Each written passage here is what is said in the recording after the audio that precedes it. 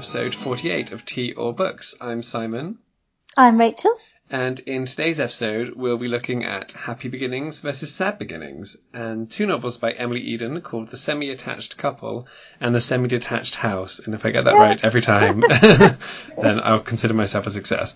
Before we get on the rest of the show, I just wanted to highlight, this is episode 48, as I said. Episode 50, which should be early next year, we'll be doing a Q&A episode. We will provide the answers, but we do need some questions. So anytime between now and then, if you could email simonthomasoxford@gmail.com with any questions you have for us. That can be about recording the podcast. It can be about our reading habits. It can be about our personal lives, but not too personal. It can be about anything you like, and, we may not answer them if we don't want to. but we really do need questions. Otherwise, it's just us sitting in silence and putting out a blank episode and nobody wants that. Yes. Yes, thank you very much in advance. And I'll remind you in episode 49 as well. But before we get on with anything else, Rachel, I'm going to ask how are you and what you're reading. I should say to the listeners, we're just re-recording all of this section because the Skype recorder I used wasn't working. Thankfully, I noticed before we had done, an hour's show. But Rachel, as though I didn't know already, tell me about your life. What are you up to? Well, Simon, I'm very busy at the moment at work. I'm currently working on a Christmas Carol, Christmas production, which is very exciting, which sadly we're going to do in January. So it's going to be Christmas after Christmas, but we're enjoying that. And as I was saying, I went to Linley Sambourne House this weekend, which is the Victorian house of the Punch cartoonist of the 19th century, which has been left exactly as it was when him and his wife were alive. And interestingly, which I didn't know, Viscount Linley, who was the husband of Princess Margaret, was his great grandfather and was a great grandson and was one of the people that ensured that the house stayed open. Oh, lovely. Which part of London is that in? So it's kind of just off Kensington High Street. Okay. Yeah. So it was really interesting to go there. I mean, I've been before, but it was lovely to go back. It's one of those things where there's just so much stuff in every room. It's kind of a bit too much to take in. Classic Victorian. Yeah. Yes. So it's well worth a visit and a wander. And that's about it really. I'm reading at the moment The Woman in White, by Collins, which is a reread. But I can't actually remember when I read it last. I must have been at university, so a decade ago. Gosh. And I absolutely cannot put it down. It's so good. I mean, I know I kind of remembered most of what was happening, but I didn't remember how it happened. So I'm just absolutely loving every page. And you will be, yes, spoilers for later in the episode, we'll be doing it in the next episode because I bought it in my first year of university and have never read it. So I'm quite excited about finally being persuaded to read a zillion-page book. You're going to love it, Simon. I hope so. And what about you? What have you been up to?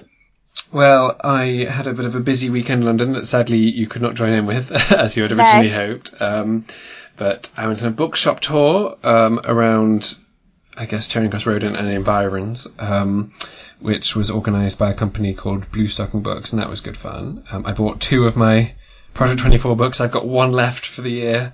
Simon. I know, it's been a bit of a sort of avalanche of them with Canada and with this, but I'm sure I can go 5 weeks? 5 weeks. Yeah. He says, shaking slightly. And you'll get books for Christmas, won't you? Yes, exactly. And in fact, I got quite a few for my birthday as well, so I really don't need any more right now. But I also have to decide. I've got room for maybe about another 20 or 30 books in my flat, so I need to decide whether I can try and squeeze in some more shelves somewhere, or if I'm going to start doing a one-in, one-out policy. Always tricky. I know. But at the moment, I'm reading Men and Wives by Ivy Compton Burnett.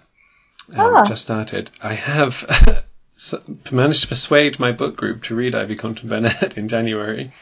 Wow. I know. I can only imagine that they're going to hate me. But we just did The Uncommon Reader by Alan Bennett, and a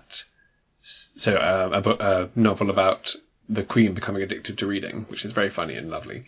But the first author she reads is Ivy Compton Burnett, so it seemed like a good follow-on. If I was ever going to persuade them to do it, now is the time. You seized your chance. I did. And they seem quite keen, poor fools. They do not know what comes to them. Yeah. So far, to be honest, it's not one of her best. I picked it because it had the cheapest second-hand copies available on Amazon. But so I'm going to spend. I mean, hopefully it'll pick up. Otherwise, I'm going to spend the whole time saying she's still great. Read more. It's not her best. It's not her best. Yeah. I didn't know she had best and not best because I thought they were all the same. But maybe I'm just not in quite the right mood for it. No. But I do also have a Victorian on the go in that I started listening to the audiobook of A Tale of Two Cities. Oh. Yeah. Now that I'm commuting, it seems like a good time to try and get into audiobooks. Yeah. And how are you liking it so far? Well, it's a really good read. It's Martin Jarvis, who I love. And, some technicalities aside, it keeps repeating chapters, which is a bit annoying because I tried to skip forward whilst driving.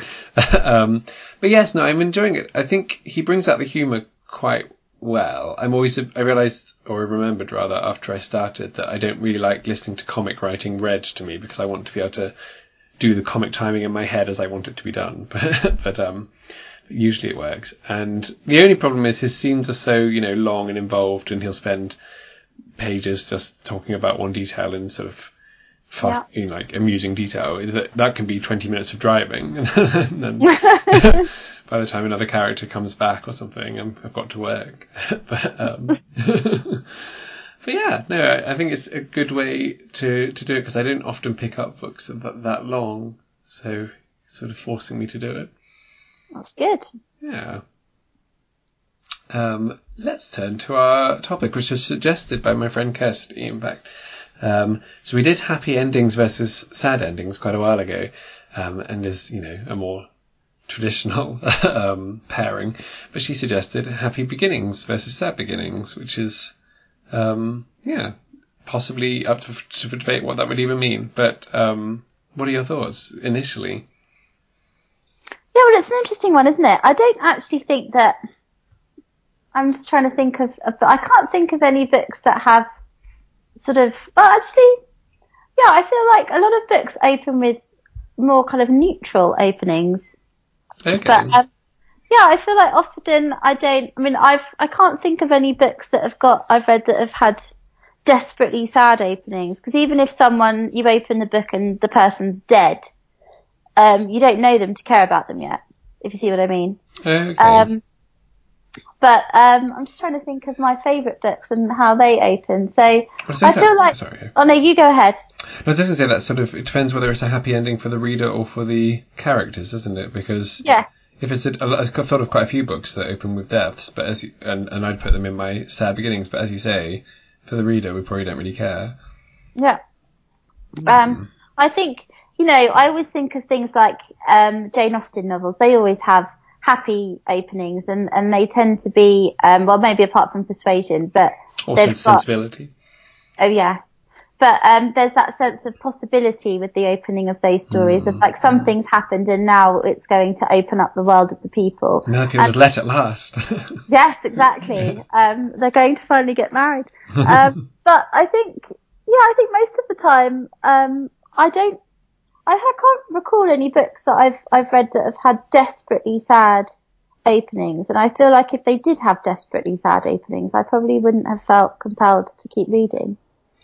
Okay, so as I say, there's some that I wrote down that opened death. Some we talked about, Lolly Willows and The Love Child with open with a death, and then there's some like The Secret Garden with the sort of quite dramatic deaths at the beginning. Oh, yes. I think maybe just the pathos of a child being orphaned is affecting to the reader, even if we don't know who this child is, we don't know who her parents were, we never really know who the parents were. And then something like, in fact, these are all children's books, but Little Women and The Railway Children, I was thinking as well, both open with, a change in circumstances that is sad for the family. It's interesting that a lot of Victorian children's books do open like that, and I wonder whether it's because Victorian children were, I suppose, perhaps more desensitised to those things, but also I think children kind of take things as they come more than adults do. Yeah, but it's also the way that, rags to riches stories or Cinderella stories have to work, isn't it? Yeah. So if they follow that pattern, I think the Cinderella sort of thing can be, Miss Pettigrew lives for a day by Winifred Watson, or The Making of a Marchioness by Frances Houghton, like her again. Or, the more fairy story style narrative. They have to open in this destitute place, and then everything gets better and better, and then I don't really know if it works the other way around. I guess horror stories might do, or tragedies. I suppose that's the definition of tragedy, isn't it? Things get worse and fall apart, and things in comedy, things come together and get better. So they both follow that trajectory, and I don't really read tragic novels, so I haven't really read. But even those, I suppose, don't really open with,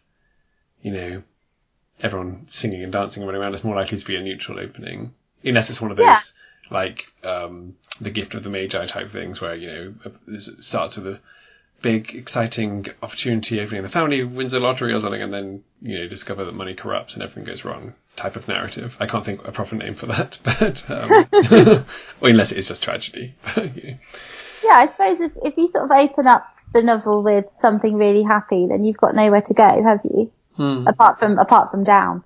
So I guess starting a book with something negative or sad it opens you up emotionally to the story, but also then gives the opportunity for things to be resolved, and allows for positivity to happen afterwards. And I guess there's a feeling that if something opens up happily, that you already have a sense of resolution, or they have a sense of resolution at least. So there's nothing. Well, it has to be a very good novelist to give you anything to keep reading for.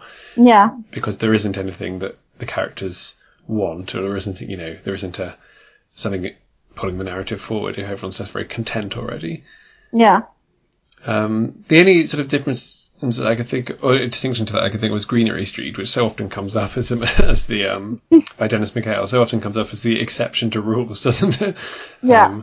Where they're happy at the beginning and they're happy throughout, essentially, with minor household troubles. But I guess there are some novels, including, in fact, the ones we'll talk about later, that open with marriage as opposed to ending with marriage.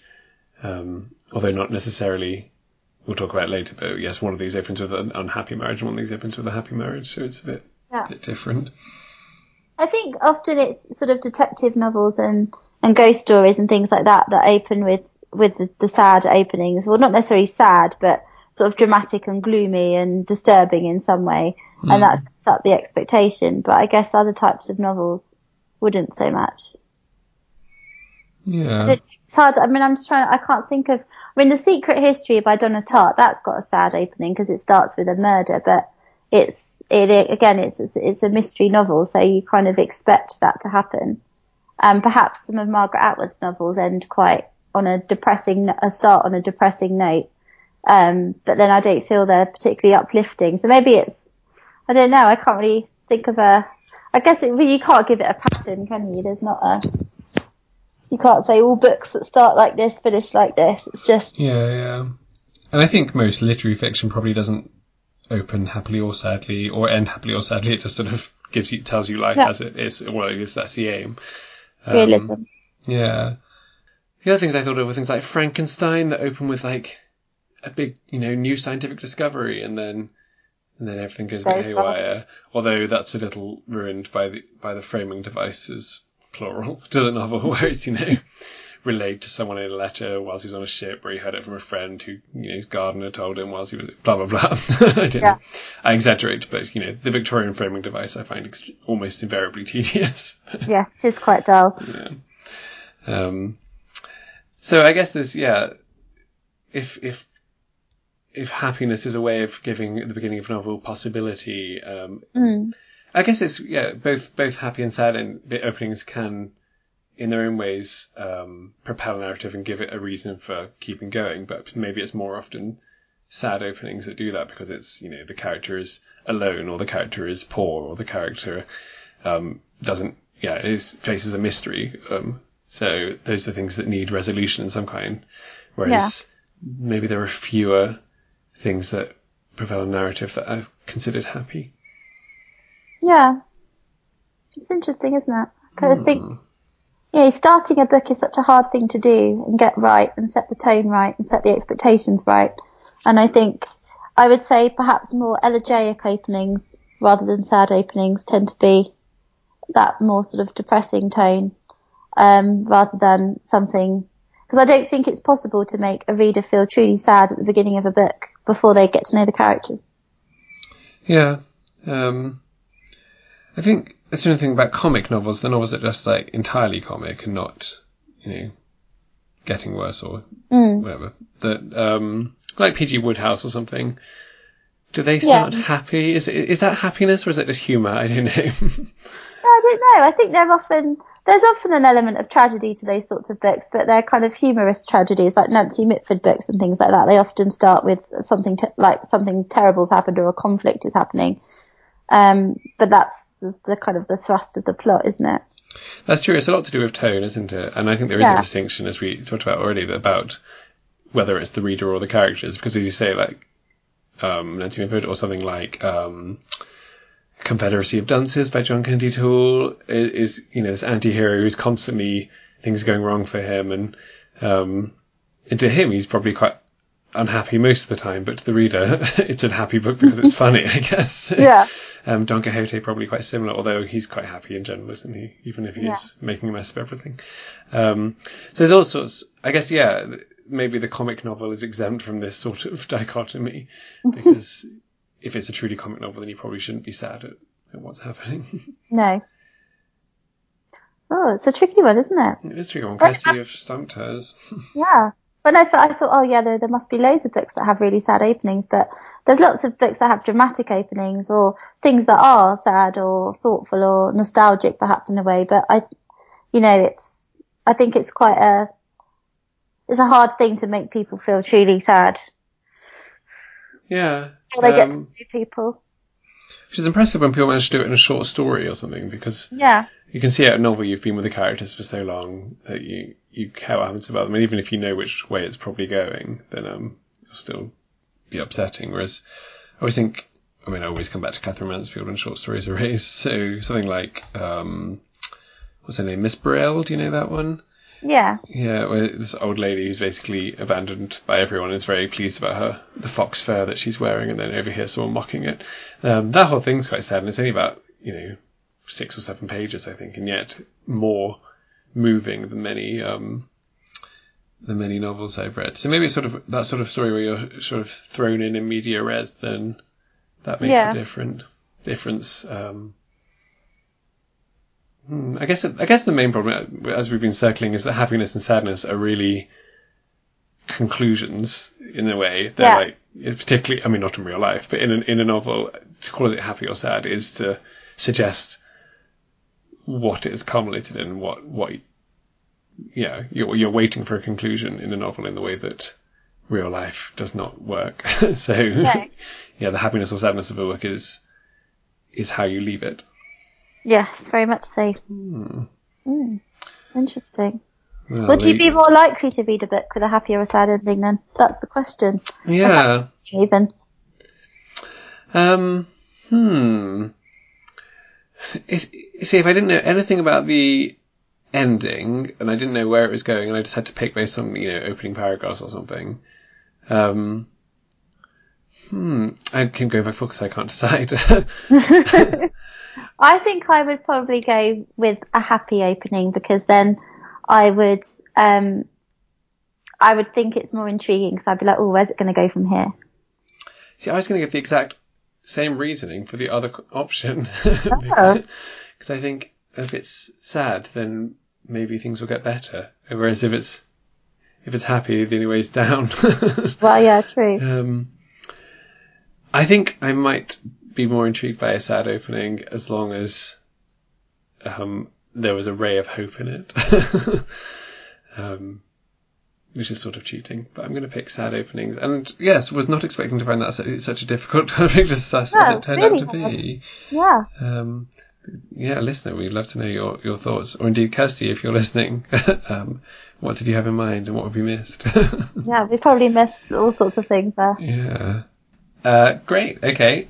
In the second half of the episode, we're looking at 2 novels by Emily Eden, which are The Semi-Attached Couple and The Semi-Detached House. Often published together. I think we're both reading copies where they're published together. Yeah. But not related to each other. Which is fun to see that even in the mid-Victorian period, a publisher was jumping on a marketing opportunity. Saying, this one sold well, let's call the other one something similar. Do you have any preferences for which one you introduce us to, Rachel? No, you choose.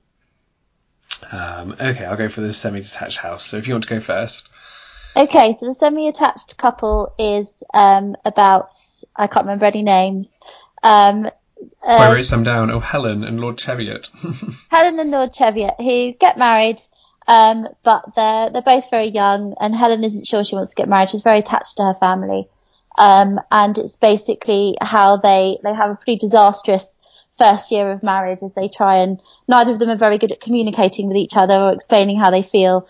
And it all goes very wrong. And Helen has to they both have to work out basically how to be a husband and wife and how to live happily together. So at first it looks like it's going to be a disaster, and then you see how it develops over time. Yeah. And the semi-detached house, Blanche, I believe, is the main character. And she has to move to this horror of horrors semi-detached house, where, because her husband is away in the Navy. Navy? Yes. Or at least on a ship, at least. On a ship. Yeah. And she is a bit worried about who will end up being in the place next door to her, but it turns out it's a lovely motherly type called Mrs. Hopkinson and her two 20-something daughters. Again, Blanche is very young, but this marriage is a very happy one, so it starts off more happily, albeit the separation is causing some angst. And the plot is mostly around what happens to those two daughters next door, how Blanche copes with being on her own, and how an objectionable baroness factors into play. I read both of these in quick succession just now, although I've had them on my shelves since the 19th of November 2009, apparently. So there you go. It's taken me 8 years to read them, but I did it. How about you? Did you just read them, or have you had them for a while? I just bought them about a couple of months ago, and I read the first one straight away, Semi-Attached Couple, and then I just read the Semi-Detached House when we decided we were going to do it for this. And I originally thought that they were, a sequel Yeah. kind of, but they're not. They're completely separate, and I think they were written a little bit apart from each other.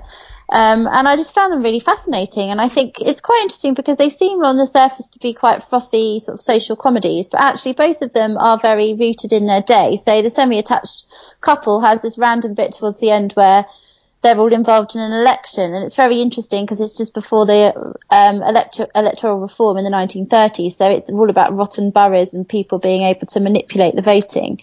And then the second one, you've got the issue of the kind of, I suppose, the financial crisis. It reminded me a little bit of The Way We Live Now, with that kind of Melmotte type character, the Baron, he's obviously involved in financial misdemeanors somewhere, and that idea of living beyond your means and everything being a bit fraudulent and social climbing. So even though they appear like they're just very nice kind of romantic stories, there is a lot to think about Victorian society in them. There's also quite a lot of, racism, but. Yes, we'll come on to that in a bit. I think it is interesting, publication history. As you say, they were written quite a way apart. So the Semi-Attached Couple was written in the 1830s and the Semi-Detached House was written in the 1860s, but they were both published in the 1860s. So when the Semi-Detached House was a success, she sort of dug around in a drawer, thought, I've also written this one. And those are the only two novels she wrote, or at least had published, although she did write some travel writing, I think. Yes. But yes, it's interesting that they have been put together. It's because they, in some ways, to me, seemed quite different in terms of style, I guess. I really loved them. I'm really pleased we got the opportunity to read them for this. But there seems to me a very distinct maturing in her writing between the two. Yes. And the Semi-Detached Couple is wonderful, very, very witty, but very obviously a Jane Austen rip-off. I don't know if you felt that as well. Yeah, no, it was very much. Yeah, I mean, to the extent of, a character says how much she likes Jane Austen and someone else has compared to Pride and Prejudice at some point. But it was really fun because of that, but also highlighted to me the ways in which Jane Austen is better than her. Because you've got things like Mrs. Douglas is a wonderful character. She's the mother of two daughters whose names I can't remember, who Eliza's one of them, actually, isn't it? Yeah. And another one who are not married. They're sort of husband hunting. Well, they're not husband hunting because they're pretty, naive about the world, but she's husband hunting for them. She's a very unattractive woman inside and out, and she's constantly belittling others. She criticizes everyone and everything, and it's very funny. And I loved she's got the same sort of balance to her sentences that Jane Austen has, and the same, way of playing with witty dialogue. But something I thought, and I don't know if you'll agree with me, is that in Jane Austen you always know whether the characters are putting on a front or if they actually are like that. So you've got like the sister-in-law in Sense and Sensibility who is unpleasant and selfish, but you know that she's cunning as well. She's not meaning everything she's saying, versus someone like Mrs. Elton in Emma, or the dippy aunt in Mansfield Park, who say ridiculous things but mean them, and that's part of the humour. And I always felt with Mrs. Douglas, I didn't know whether she was deliberately finding fault with everyone because she was just liked criticising people, or if she genuinely believed everything she was saying. Yeah, there was a kind of a few of the the characterization is fairly thin, to be honest. But in terms of, I see what you mean. There's not really a possibility to work out why people are behaving in the way that they do. So while in Semi-Detached Couple there is that interesting notion of, why can't these two understand each other and why can't they talk to each other? We never really dig beneath the surface. Obviously we know that Helen's very attached to her family, and that's, she's not used to having to explain herself, but that marriage isn't really explored in any depth, and perhaps that's because Emily Eden never married herself. But it's interesting that you never really see much of those two together. You often see the familial relationships rather than the two of them together working out their issues. But I did like that. Sorry to interrupt, but I did like that as a sort of motif of what happens if somebody who's very close with their family and their brothers and sisters, and that's very, very important to them, marries someone who doesn't have any brothers and sisters and doesn't particularly like his family. Yes. Because I've not seen that discussed in literature before, but it must be really, cause at some difficulties if one half of a couple doesn't understand the most important thing to the other. Yeah, and I think there's also an element there of youth, and it really brought it home to me, actually, reading both of these books, how young Victorian women were expected to be when they got married. And you think that they're just children. They are children, and they're playing at house. They don't know what they're doing. And to think that a lot of these women were having children and bringing up families and running houses when they didn't even know themselves or what they wanted. And I'm sure there's somebody in that who becomes a grandmother at 32 or something. Yeah, there is. It's ridiculous. And she's really proud of it as well. Yeah. It's absurd. I mean, I'm 32. I know, it's like, goodness, I haven't even started. And I think my other thing that sort of sprang out by comparison with Jane Austen is the sort of curious lack of focus, in that the way you've described it, the way we've described it, is that Helen and Lord Cheviot are the main thrust of the novel, but it starts with these young Douglas girls, and we come back to them quite often, one of whom moves in with Helen for a while, and you never quite know which of them is the main focus of the novel. And something like, Pride and Prejudice, we have side stories about Charlotte Lucas or, any number of people, but we know from the outset that Lizzie is the most important one, and the Bennet sisters are like the next tier. Yeah. And the sort of hierarchical structure of character importance and, focal points is all there. Whereas this one, I was like, I don't know who I'm supposed to be following. And by the end, it does sort of seem to be the Cheviots? Don't know. Yeah. But it didn't feel particularly like that throughout. Did you feel that as well? Yeah, there was a kind of, we were sort of interested in everybody, weren't we? I didn't feel like the semi-attached couple were the centre of the book, certainly not. And I think you can tell very much that it's her first novel, because you do have that sort of tacked on bits in roughly halfway through where we have all of the election and everything like that, and it does feel a little bit like an afterthought. And she was like, "Oh, do you know what? I'm gonna put this in here because that makes it really current." And it just feels a bit like, really, is this really necessary? And they all go to a hot air balloon, don't they? Yeah, it's all very odd. Somewhat bizarrely. So it doesn't, even though it doesn't put you off the book, it's still incredibly enjoyable to read. It is a little bit like, right, okay, what was her plan with this book? There doesn't really seem to be an awful lot of forethought, perhaps, about where the plot's going. Whereas the second Semi-Detached House, it feels very well constructed from beginning to end. And even though it relies a lot on remarkable coincidences in the terms of who ends up living next door to each other, won't say any more than that. It kind of works, and you've got these kind of this character of the Baron and the Baroness who are they're Jewish, which is I found that quite uncomfortable. The fact that I feel like in every 19th century novel where there's an unscrupulous financier, they're always Jewish. Yes, it was definitely. Well, it was at times hard to work out whether it was anti-Semitic or it was just these characters are unpleasant and are Jewish. But I think possibly more the former. Yeah, because I thought, well, did they have to be Jewish? And the answer was no, they didn't have to be Jewish. So they've obviously chosen to make them Jewish. And that was really interesting how that was woven throughout. So you were constantly aware that there was something going on with them, and the Baroness and her attempt to kind of worm her way into the family and her snobbery. I loved the scene at the beginning when the Baroness doesn't know that their next door neighbour is Lady Chester, and Lady Chester is in the room, and she's really rude to Lady Chester because she's like, well, what are you doing butting in on the conversation? And then later on she's like, oh my goodness, I can't believe that was her, and tries to backtrack. And it's very funny, those kind of observations.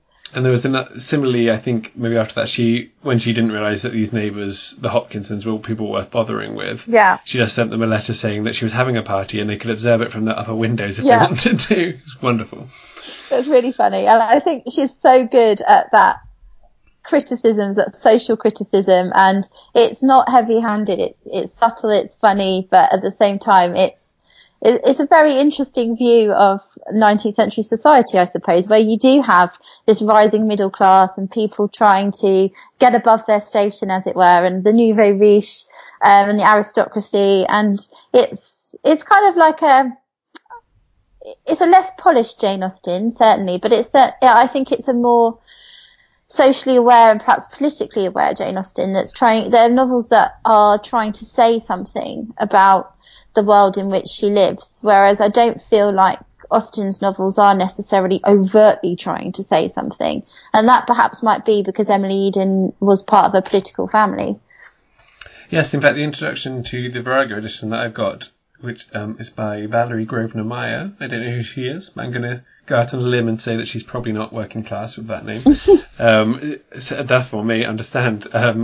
She writes that, Emily Eden indeed was the Honourable Emily Eden, and so perhaps had a greater awareness of the nuances between various levels of the upper classes and, the rising up middle classes than Jane Austen might have done.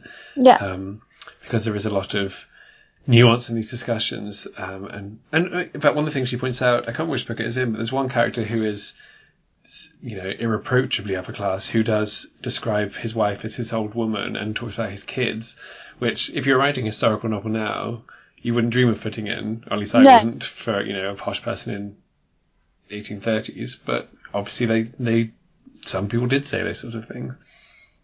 Yeah, it's interesting. Like, you see that a lot in Nancy Mitford novels. It was clearly a fashion in the 1930s for posh people to try and sound less posh because they all took the G's off the end of words and things. Oh, yes, of course, yeah. So, I think it's a really interesting set of novels that do provide a different perspective on 19th century life. And I can't think for the life of me why these books aren't more widely read or considered to be more classic than they are, because it's always just Jane Austen and the Brontes that you're encouraged to read for this kind of, maybe not the Brontes, but in terms of like light, fun, social commentary, romance. Why aren't they on the list? I can't. Yeah, it's true. She's not even really like second tier Fanny Burney, really. I mean, apparently they've been in print ever since they were published, although I don't know if they're in print now. The introduction in 1979 says they've been in print ever since they were published. But, no, I mean, I don't think they are, because certainly I've never been able to buy it new in a shop. I've only ever seen it used. And I do wonder why they're not considered worthy of study, because I think there is a lot to say in these books about what life was like for people, and her position as a perhaps a more privileged person. I mean, her great nephew was Sir Anthony Eden, he was the Prime Minister. There is that sense that she's mixing in a world where she's got a lot of insight into current affairs, into social class, into the changes of society, perhaps in a more broadened way than Jane Austen would have done, considering that she had a more rural life. Yeah, I mean, and indeed for study but for adaptation, I think they. Well, yes. With a bit of structural ironing out, I think they'd be great for a little BBC miniseries. I think they'd be fantastically dramatised, and I have to say, very much the semi-detached house, it did remind me a lot of Anthony Trollope. It's certainly, they certainly felt very much of their time, in the sense of you could see that one was much more influenced by 1850s, 1860s. That sort of, I guess, but just the writing style really had become much more like Trollope than Jane Austen by then. Yeah. And I really must state again how funny these books are, and she may not be perfect in terms of structure overall, but her dialogue and her humorous characters are wonderful. There's one in The Semi-Attached Couple, whose name I can't remember, who must always be the close personal friend of anyone who's mentioned, and must always have known everything before anyone else does, and so she gets in these conversational sort of knots, trying to follow up what people are saying by revising her own story, so it sounds like she knew everything, even when a few sentences ago it was clear that she didn't know what was going on. Yeah. And she handles that brilliantly. And yeah, in the narrative voice, particularly in The Semi-Detached House, I think is very funny. The way she talks about, the way she points out the characters' flaws in the narrative, or their foibles, perhaps more to the point. I loved everything about Mrs. Douglas being scared of burglars. Yeah. And how thrilled she is when it turns out she's not being burgled. She's actually being called upon to be a sort of midwife, I guess, for that person next door. And she just is very witty about that. In fact, talking of that, did I just miss the fact that this character was pregnant? Because when she gave birth, I didn't even realise she was pregnant. Oh no, it was mentioned quite a lot beforehand. Was it? It was very vague, and the fact that she's not strong, and then she's in an interesting condition. They say they never actually mention pregnancy. Oh, there you go. I was very Victorian and naive. But again, when she has this baby, it's like she's a child with a doll. It's just like, wow, I can't believe so many people were put in this position of responsibility, but then I suppose they didn't actually look after their own children, so. Well, true. We've not talked about, is he a brother-in-law to them? Sort of Willis? Yes, he's a hilarious character. He's still supposedly mourning a wife he didn't love from 3 years before. He's the stepdaughter of... I kind of got the idea that it must have been her husband's child and not hers. Yes, it's sort of a bit tenuous relationship, isn't it? Yeah, when he died, she kept in contact with her, and then she's married this Willis and then she dies, and he's got this sickly son that lives with the Hutchinsons, and he's always, everything is negative. Hopkinsons, thank you. Everything is miserable, everything's a disaster. He walks around, he's still wearing deep mourning after 3 years, and he thinks that everything's going to go wrong all the time, and then his reluctant transformation is quite funny to see. It's very witty, and quite sweet. And the Baroness's niece is also wonderful. She's she makes up poetry and constantly quotes obscure verse to people, or not even that obscure, but quotes verse to people who don't understand that she's quoting, so just think she's saying odd things. One of my favourite moments is when she describes herself as aesthetic to, I think it's Mrs. Hopkinson, who says, well, I don't know what that word means, but if you'd said asthmatic, I'd have known exactly what you meant. And I think that she, particularly in that second novel, shows a great ability to skewer people without being too over the top. I mean, they are slightly over the top, but believable traits, even if not believable composites, I guess. And she has great fun, but it's it's also extremely fun to read. You don't just get sick of these people who are obviously would be very irritating to spend time with, but are extremely amusing to read about. Yeah. And equally, or perhaps more impressively, she's very good at making nice characters in that novel. Yeah. Perhaps more so in the first one, where Helen is supposed to be this nice person, and she's not offensive, but you don't particularly, I didn't particularly warm to her. Whereas the whole Hopkinson family are, just lovely. Yeah, they are. And they're, it's lovely to see a family that's happy in literature and who loves each other and supports each other. And, it's just, it's one of those books, well, in fact, both of them really are those books that you read it and you just think, oh, it's so lovely and it is comforting, and you read the whole thing and it's going to have a happy ending, and it does. And it does everything it needs to do, really.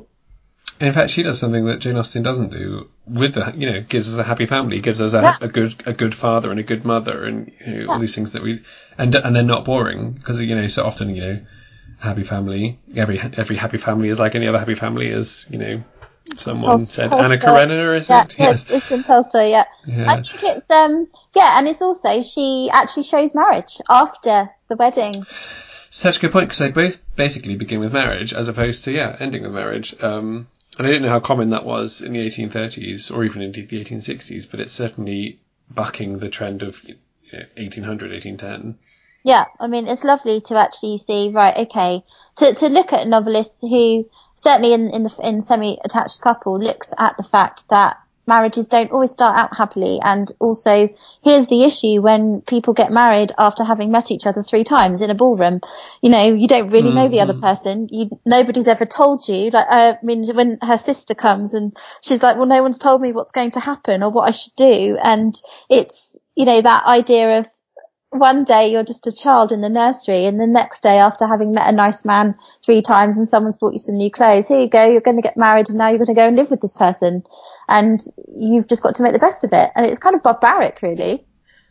Yeah, and she does, albeit comically, does show that particularly in the Semi-Attached Couple, where they're unhappy and they're not communicating properly at all. So he's desperately in love with her. She's sort of just a confused child, basically. Yeah. And he can't communicate this properly with her, because he's always talking in this sort of formal, you must do me the honour of supposing, blah, blah, blah, sort of thing. And she again does a really good job of showing how, through his hurt pride and his, upset love, is that he's just adding to that confusion. The plot is not entirely believable. The reconciliation is rather ham-fisted, but nice as well. I'm glad it happened. Yeah. No, it's good. It's like the first novel feels like she had a clutch of good ideas, but she didn't really know what to do with them. Whereas the second one feels much more polished. Yeah. And thoughtful. But I think both of them are really successful novels in the sense that they're entertaining, you care about the characters, and there's also a deeper social message there, really. I found them really brilliantly written. I'm quite sad that she didn't write any more. Me too. I feel like she would have just blossomed even more if she'd kept going. Yeah, and so other thing she did write are called Portraits of the People and Princes of India. The People and Princes. And Up the Country. I don't know what Up the Country is. Yeah, so that's a collection of her travel writing. So she was a travel writer. She travelled a lot around India and the colonies in general, I think. So I think that's where she's sort of had some interest from feminist critics, from her travel writing perspective. But no one's written anything about her books. She's off the radar. I know. I'm feeling like maybe I should do something for my master's with her. Yeah. I do worry that, based on hints in these novels, that that travel writing might be racist. Yes. I don't know how comfortable I'd be reading it. I know I should say that, the N word does appear in one of these novels. I forget which is unfortunate, to say the least. But she's a woman of her time. Yes, I don't think she's notably worse than anyone else at the time. Yes, and there's a whole other discussion to be had there. But yes, I think possibly if it's just her walking around India and saying potentially insensitive things about Indian people, then I don't know if I would enjoy reading that. Well, I might read it and let you know. Okay, give me a warning level how much I'd be able to cope with it. But yeah, so let's say Virago published this one in the 70s. In fact, I'm just going to look it up now and see when the last edition was published, so we can give full and accurate information, or indeed how easily available it is, because I think many of our listeners would very much enjoy this, and someone recommended it to me years ago, so it's obviously, once people read it, they do pass on, but it's not that many people reading it. Well, you can get it for free on Kindle, apparently. Or no, £1.89 on Kindle. A bargain. Yeah. Or even less there, 76 pence. But if you want a print copy, there are a few available from £1 or £2. But it's not in print, is it? But it is not in print, unless you count, print on demand. But, I would have thought this would be a perfect Persephone, really. It would, actually, because they haven't done a huge number of Victorian ones, but certainly some. I know they try not to do too many that Virago have done before, but I've just seen there is an audio download. That might be quite fun. Yeah, I wonder who reads it. Peter Joyce, whoever Peter Joyce might be. Oh. So much Googling, who is Peter Joyce? So I do all the work for you guys. He's a contemporary English painter. I feel like that's probably not the same Peter Joyce. No. I'm going to go out on a limb and say that Peter Joyce is not famous, but thank you for reading these books, Peter. Now that I'm on my audio book binge, perhaps in a few months when I've forgotten some more details from this. I'm always slightly uncomfortable by men reading women because they quite often just put on a silly voice. Oh, really? I mean, I just don't really listen to them at all, so...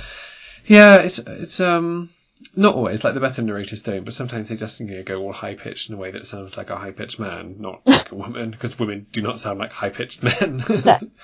No. So I prefer it when they just sort of do their own voice, or do a voice, but not trying to sound, inverted commas, like a woman. Yes. But who knows, maybe I'm doing Peter Joyce an injustice. If anyone listens to it, let us know how Pete does. Yeah. Anything else you wanted to say about these books? I think that they're little masterpieces, and I would really recommend anybody who likes Jane Austen to really give them a go, because they are a real lost treasure, I think. Yeah, it did feel when I was reading them, particularly the first one, like, oh, if you have thought I love Jane Austen, it's a shame she didn't write more. Yeah. Then I think you'll love the semi-detached couple, and and as is becoming, I think, clear, I think the semi-detached house is better. So, it's just a real treat, and hopefully somebody will reprint her, or if not, those Kindle editions are available, but it does seem shameful that she's fallen out of print when she's such an adept and funny writer. And finding funny books that I was really laughing out loud and reading lines out to people from this. There's a great bit where someone talks about how much he hates charades. That I think, if you're going home for Christmas and you want to stop people getting you to join in with them, then it's a great thing to print out and pass around. I love charades, so I'm fine. But me too. It's just, extremely funny. But my Teal Books decision is that I prefer the semi-detached house. Yeah, I would have to be the same. It's just a more rounded book, I think. Yeah, much shorter as well, I think. Yes. The same length in the copy I have, but the font's about twice the size. So I'm not sure what the decision making was there with Virago. They obviously decided they had to be the same number of pages each. I don't know. Odd. Yeah. Great. Thank you for...